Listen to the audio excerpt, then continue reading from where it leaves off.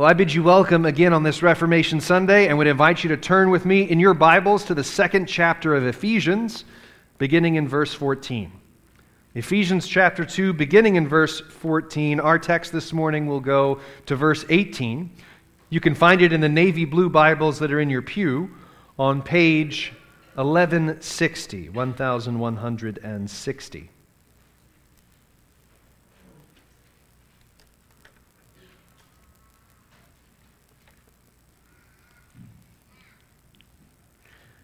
And so hear these words.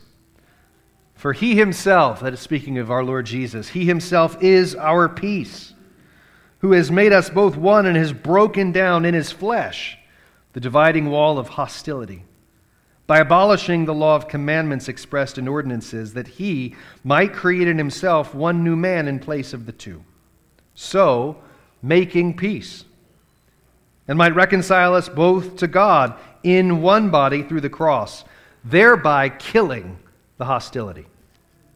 He came and preached peace to you who were far off, peace to those who were near. For through him we both have access in one Spirit to the Father. This is the word of the Lord. And so again we say, thanks be to God. I will give you a warning from the outset. I think, at least in my head, I wanted 3 sermons out of this. I have narrowed it to 1. Because I know in one sense, there's a sense in which when it comes to watching the clock and keeping the timer, at the encouragement of my brother Will Smith, I don't care. There are some adjustments I make to that when I'm competing with the smell of hot food. I just want you to be aware. Right, yeah, okay, and I hear the amens there as well. And so on a feast day, I am more conscious of the clock. However, you will recall from last week that we looked at verses 11 through 13. We confirmed that Paul is addressing an audience either majority Gentile or exclusively Gentile, that is, not ethnic Jews. He says at one point, all of you were far off, verse 13, but now you've been brought near by the blood of Christ. I want to begin this sermon by saying that the Jew-Gentile distinction, and the Jew-Gentile, to use Paul's word here, hostility, in the ancient world, is hard for us 21st century Americans to grasp. We find ourselves living in a nation whose founders, at the very least, assumed the coherence of a Christian worldview. What I draw from that is because our nation was founded as one that was majority convinced by the words of Scripture and the words of the gospel, we tend, culturally, to take for granted the idea that ancient tribal hostilities can be dissolved under a new banner of unity. Right? Jesus Christ has proven that that can happen. So because that's sort of what we grow up in, both ancestrally and presently for many of us, we assume that's possible. It is a distinctly Christian idea. It's why most of us, including at various times in history our own American military brass, have trouble understanding conflict in the Middle East.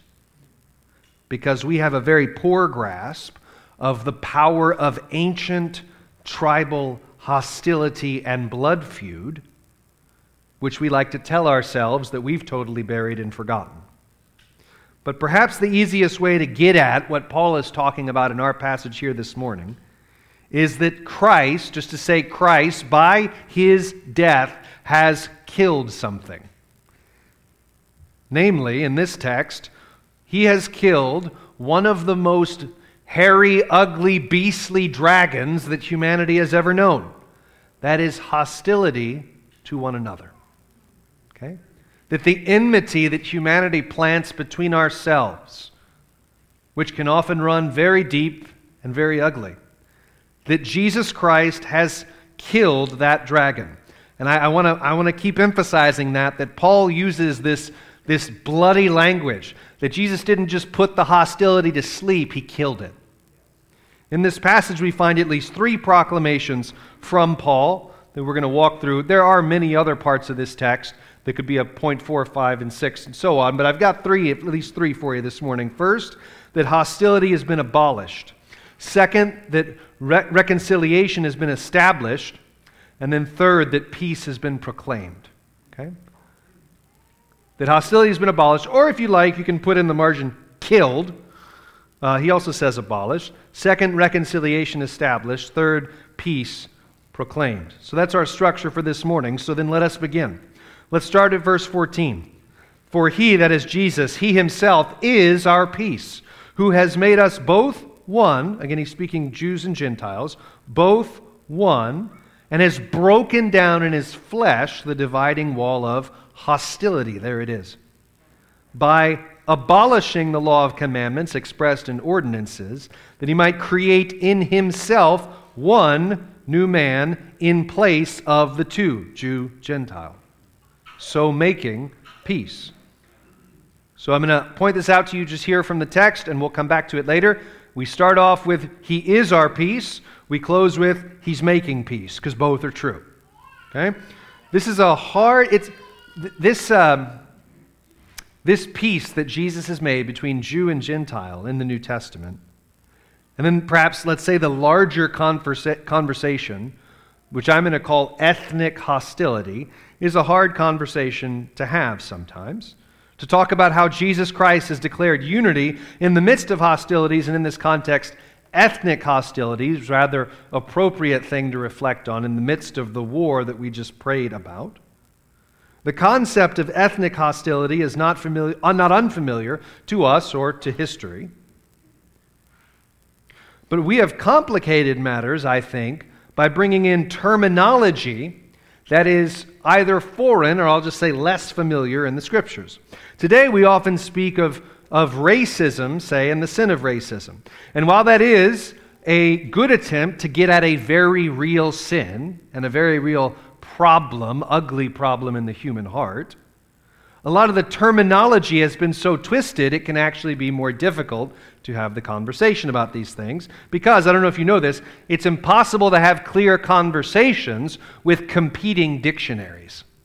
Okay? It's impossible to have clear conversations with competing dictionaries. And a lot of our sort of culture war stuff is rooted in disagreements over who gets to modify the dictionary. Okay? And so some of that today, the way it takes shape with the sin of racism, which I'm going to call a sin, by the way, is that only certain people can commit it and other people can't. And that's why I think the term has lost its sufficiency. Now, the sin has not lost its potency, but I think the term has lost its sufficiency, because the Bible teaches us that there is one race, namely the human race. You might argue the Bible speaks of two peoples, those who are in Christ, those who are outside of Christ. So the church, for example, in 1 Peter 2:9, quoting from the Old Testament, is called a chosen race, a royal priesthood, a holy nation, and so on, right? For this reason, I think the better terminology to serve us here in our Ephesians text this morning would be the terminology of ethnicity. And that we can be helped by use of two terms. You can write these in your notes if you're a note-taking type. Ethnic animosity and ethnic vainglory. Ethnic animosity, which is hatred, and ethnic vainglory, which is pride. Ethnic animosity being when we despise our neighbors of a different ethnicity or tribe or whatever. Ethnic vainglory is when I am pompously proud of the superiority of my tribe, of my group, which enables me to look down on you or slander you or despise you and your tribe. Now that, I think, is a step in the right direction in terms of clarity about what we're talking about. But to be honest with you, there's not even total agreement about what constitutes ethnicity. Is it natural boundaries? Is it cultural? Is it religious? Is evangelical an ethnicity? Is Presbyterian an ethnicity? That might sound silly to you, but some are actually arguing yes these days. I would argue a different term like tribe might be more helpful there. Whatever terminology gets used, here's where I want our focus to be. Ethnic animosity and ethnic vainglory are two of the most basic roots of division and hatred and sin for entire groups of people across entire generations. ethnic animosity and ethnic vainglory have, throughout all human history, been two of the most powerful engines for pride, bitterness, violence, and, as we see today, even war. Ephesians 2, verses 14 and 15, Paul says Jesus Christ has abolished the animosity. For he himself is our peace, who has made us both one and has broken down in his flesh the dividing wall of hostility. You see, Christ doesn't only bring peace. He does that. For example, we saw that at the end of verse 15, I believe. So making peace. And then in verse 17, it talks about how Jesus preaches peace, but also Christ himself in his body on the cross is our peace. And what we can take from that is what we're saying there is, apart from him, there is no shalom. We have no peace. From a Jewish perspective, there were only two groups of people in the world: the Jews and everybody else. Right? What distinguished the Jewish people above any other distinction that we often think of when we talk about distinctions, like appearance or skin color or language, was the fact that they were near to God. That's what the temple was, right? A testament to the fact that God was with them and for them and was giving them atonement for sin. All the other nations were defiled pagans, far from God, far from his promises, far from the stories of his glory. And for the few Gentiles that saw the city on the hill, beacon of light that Israel was meant to be, and came to worship Yahweh, there was still a dividing wall, a literal dividing wall in the temple for them. Paul says here that in Christ, the dividing wall of hostility has been brought down. So that requires, at the very least, requires a lot more than this actually, but at the very least, that we reframe, or if you like, reform our categories, an understanding of how Jesus means for us to treat and get on with one another, and by one another I mean those who proclaim his name. Look at verse 15. How did he do this?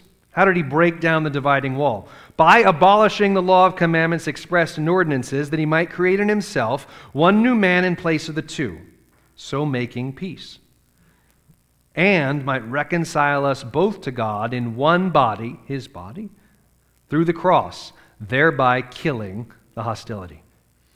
So Jesus Christ has united Jew and Gentile and broken down their dividing wall by, our text tells us, by abolishing the law of commandments expressed in ordinances. Now, it's really important that we are clear here and understand what's being said. I want to emphasize first what we're not saying.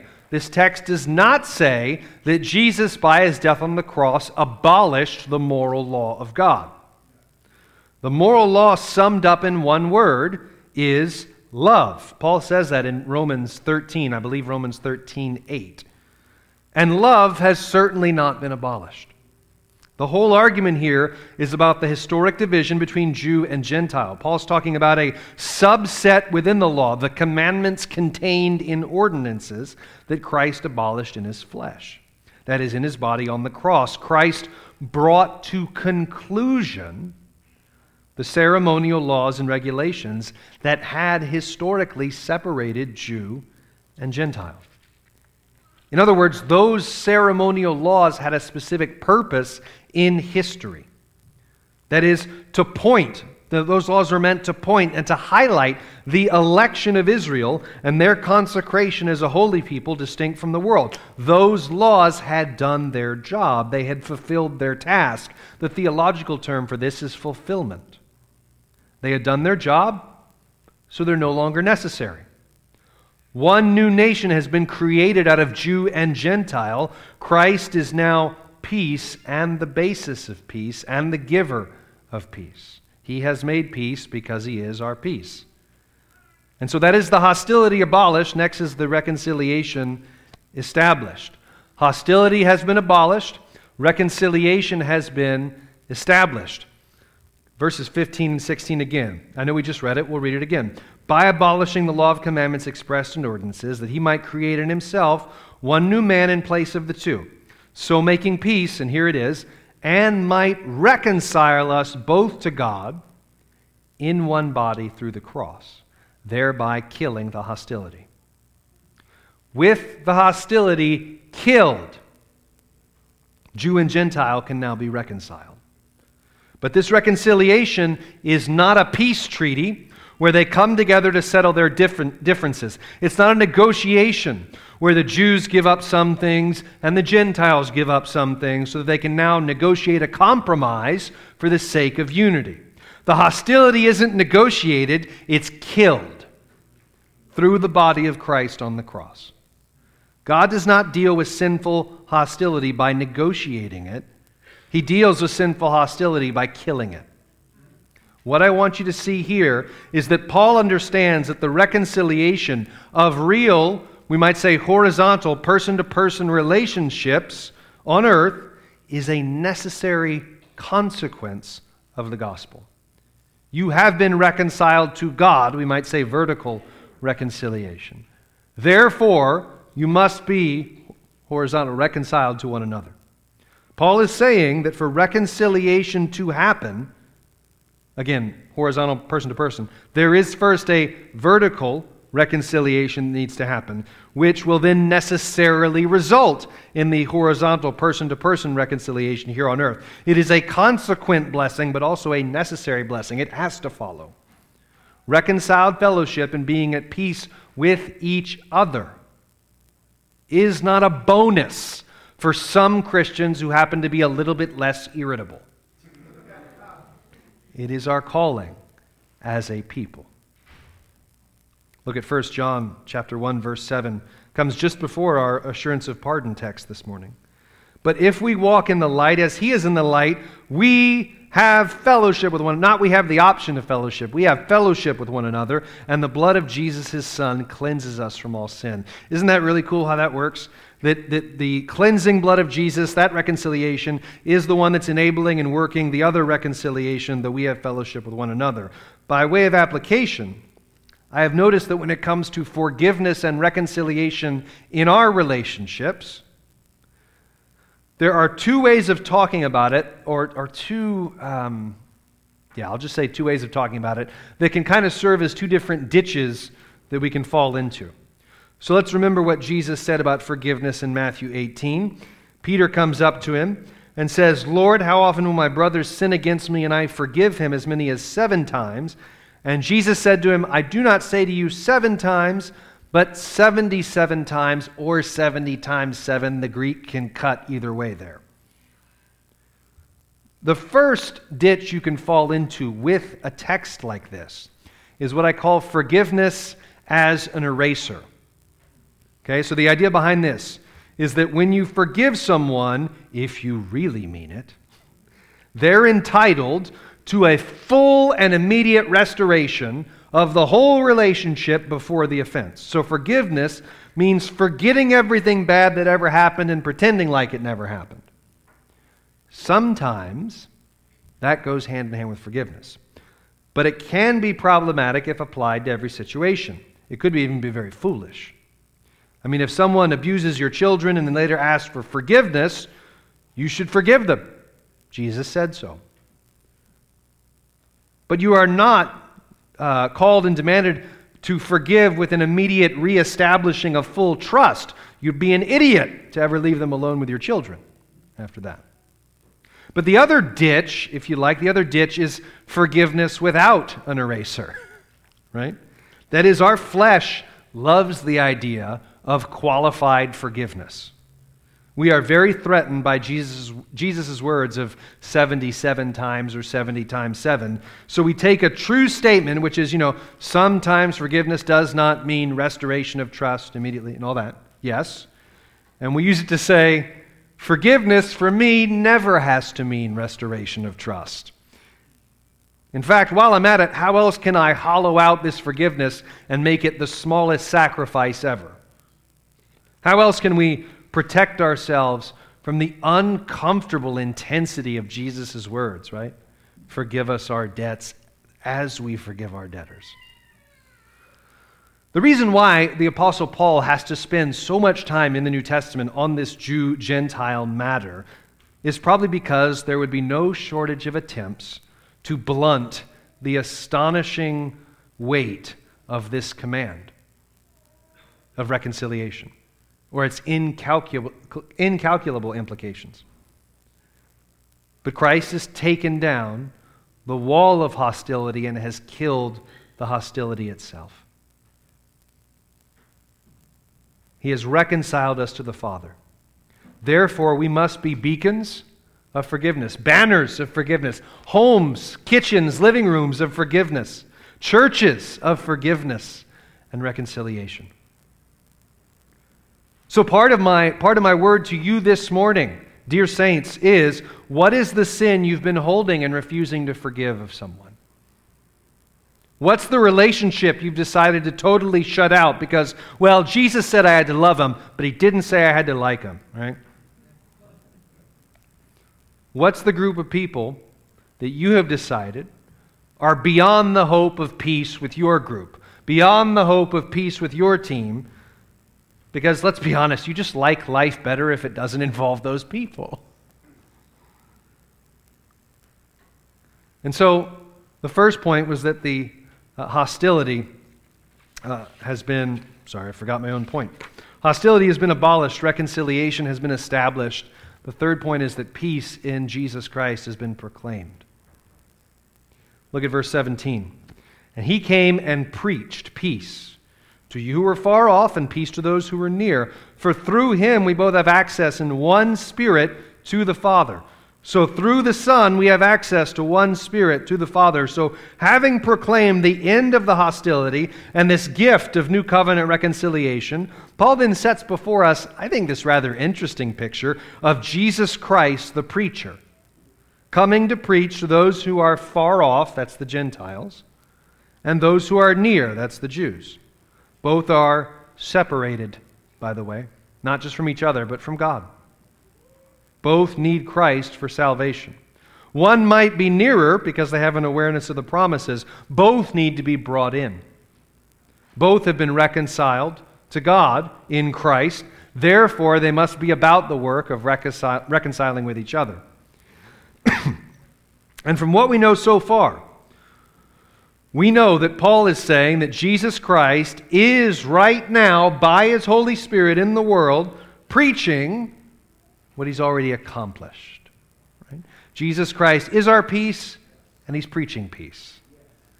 Jesus has the authority. All authority in heaven and earth has been given to me. Therefore, go. Jesus has the right and the authority to preach to every tribe, every tongue, every nation, because he has accomplished peace in his body on the tree.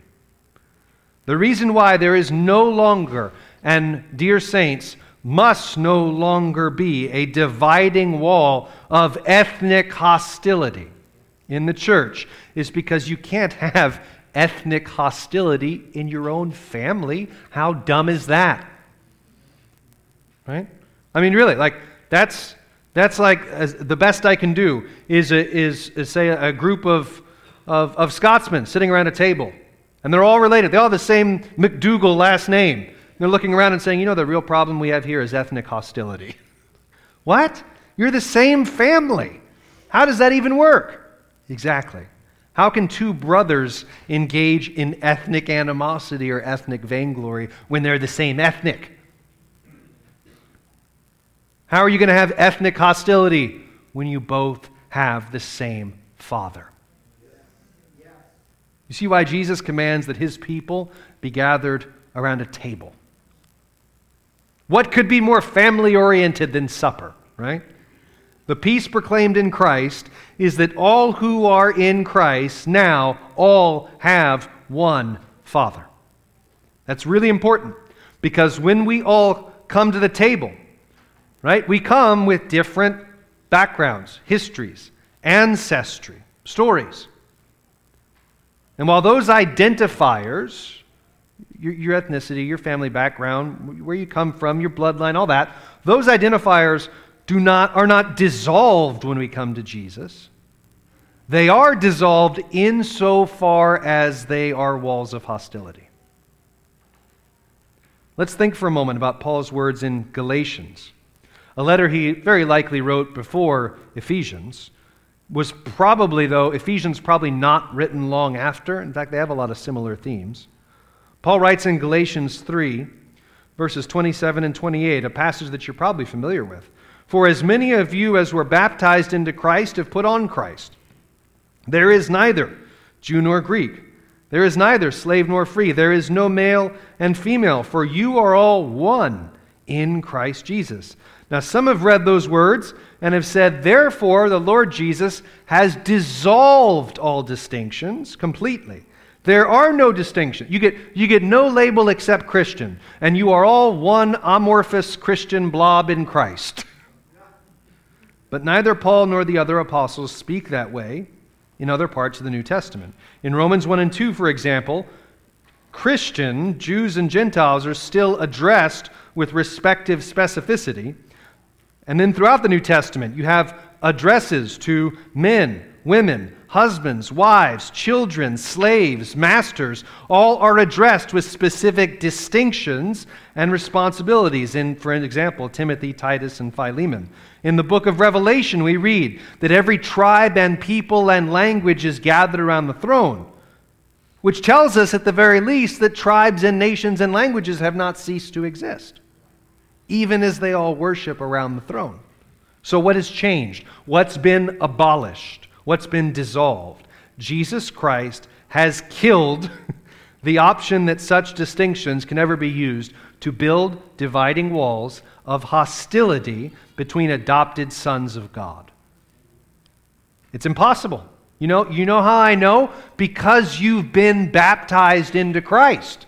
That's what Paul said in Galatians. He starts with baptism and then goes to, for there is neither, so on and so forth. As many of you were baptized, Paul says, have put on Christ.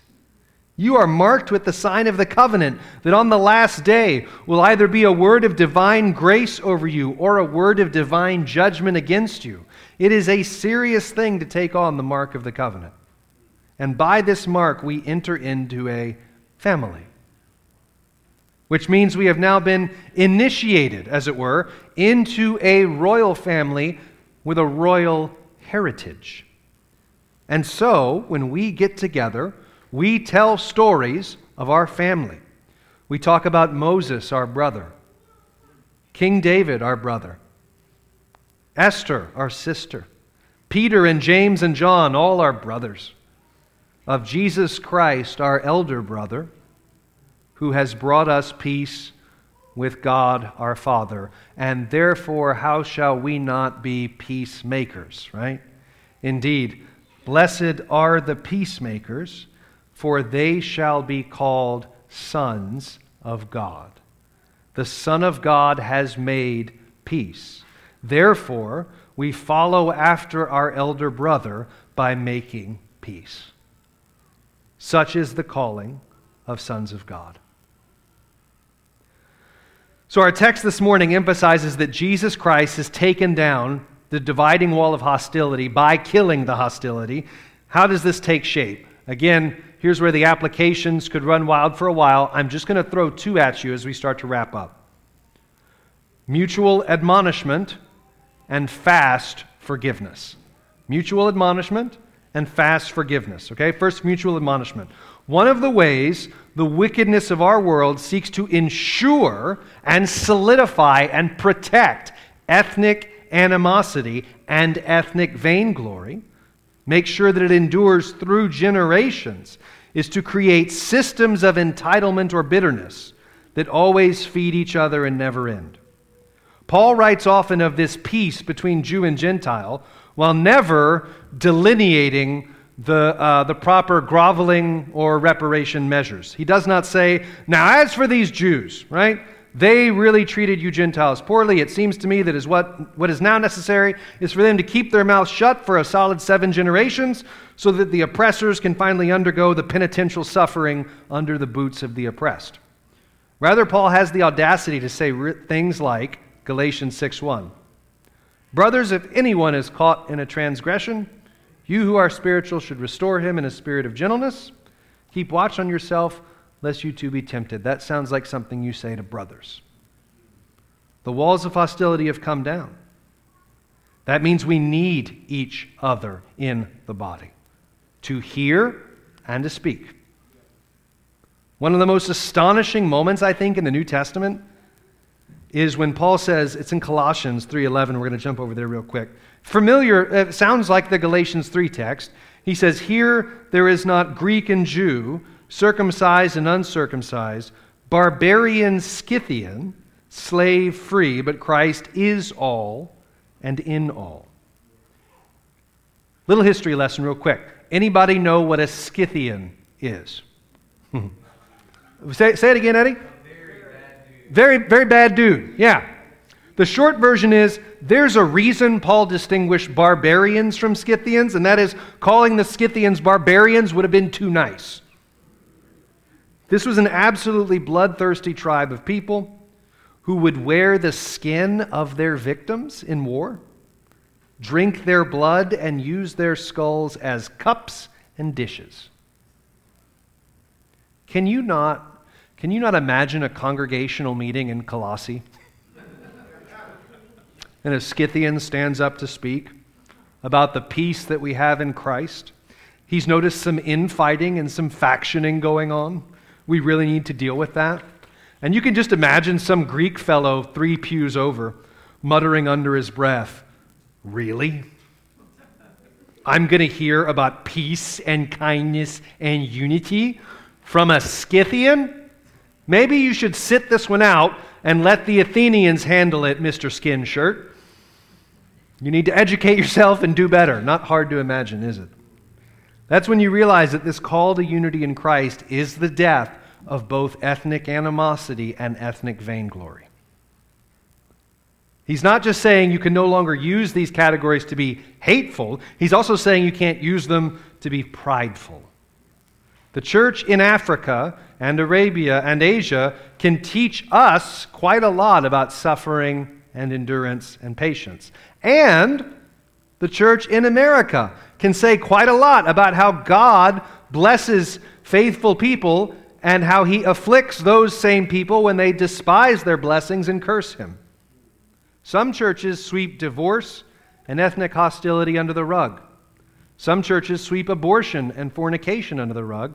Some churches sweep domestic abuse or sexual scandal under the rug. Brothers, if anyone is caught in a sin, you who are spiritual should restore him. Be careful lest you be tempted.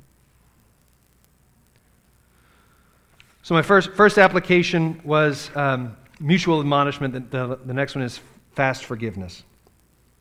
I am more convinced that while that if you want to try to monitor your own sanctification, that can be tricky business. But I do think that over the long arc of life, you will notice a decline of the frequency of certain besetting sins in your life. That's one of God's mercies to you, just a way to observe his work in you. Another way is to observe the speed of repentance and forgiveness. I have started saying to husbands and wives in marriage counseling, the time you spend getting even is the time you could have used to build something together. If you want to engage in a little friendly competition, I've got a new game for you. First one to repent wins. First one to own their own sin without qualification wins. First one to show the fruit of repentance by changed patterns in their life, super wins. Okay? That's the super winner. Play that game. Compete on that level. You play that game, everybody wins, especially your kids. If the wall between Jew and Gentile can come down in Christ, God forgive us for building our own walls of hostility between ethnic groups, between other groups, between families, between husband and wife. There is, by the way, no greater way to make the gospel look unbelievable, and I mean that literally, to make it look unbelievable, than to take this picture of Christ and the church and make it look horrible, right? Jesus Christ has reconciled all men to himself, to his Father. We are all called, Jew, Gentile, every other ethnic organizational method you want to apply. All are called to know this God and to worship him alone. We have been called into fellowship with the Father by the voice, promises, and blood of the Son, enabled to come by the work of the Holy Spirit. As I heard it once put, the Father is the direction we're going, the Son is the road, the Spirit is the vehicle who brings us there. Jesus Christ has come. By His own blood, He has bound us together and killed the hostility. Far be it from us to try to raise it up from the dead. He who is our peace, then, preaches peace to us every step of the way. In the name of our Lord Jesus Christ, amen. And so, our Father, we ask for help in this because we need help in this. Everything in our flesh, since you declared enmity between man and the serpent, and between the woman and the serpent, we in our sin have tried to establish enmity just about everywhere else. And so we ask for your mercy on us as we seek to live out what's already real, as we seek to preach the peace of Christ, Christ Himself who preaches peace to us and is our peace. Grant that we would reflect that more and more in Jesus' name. Amen.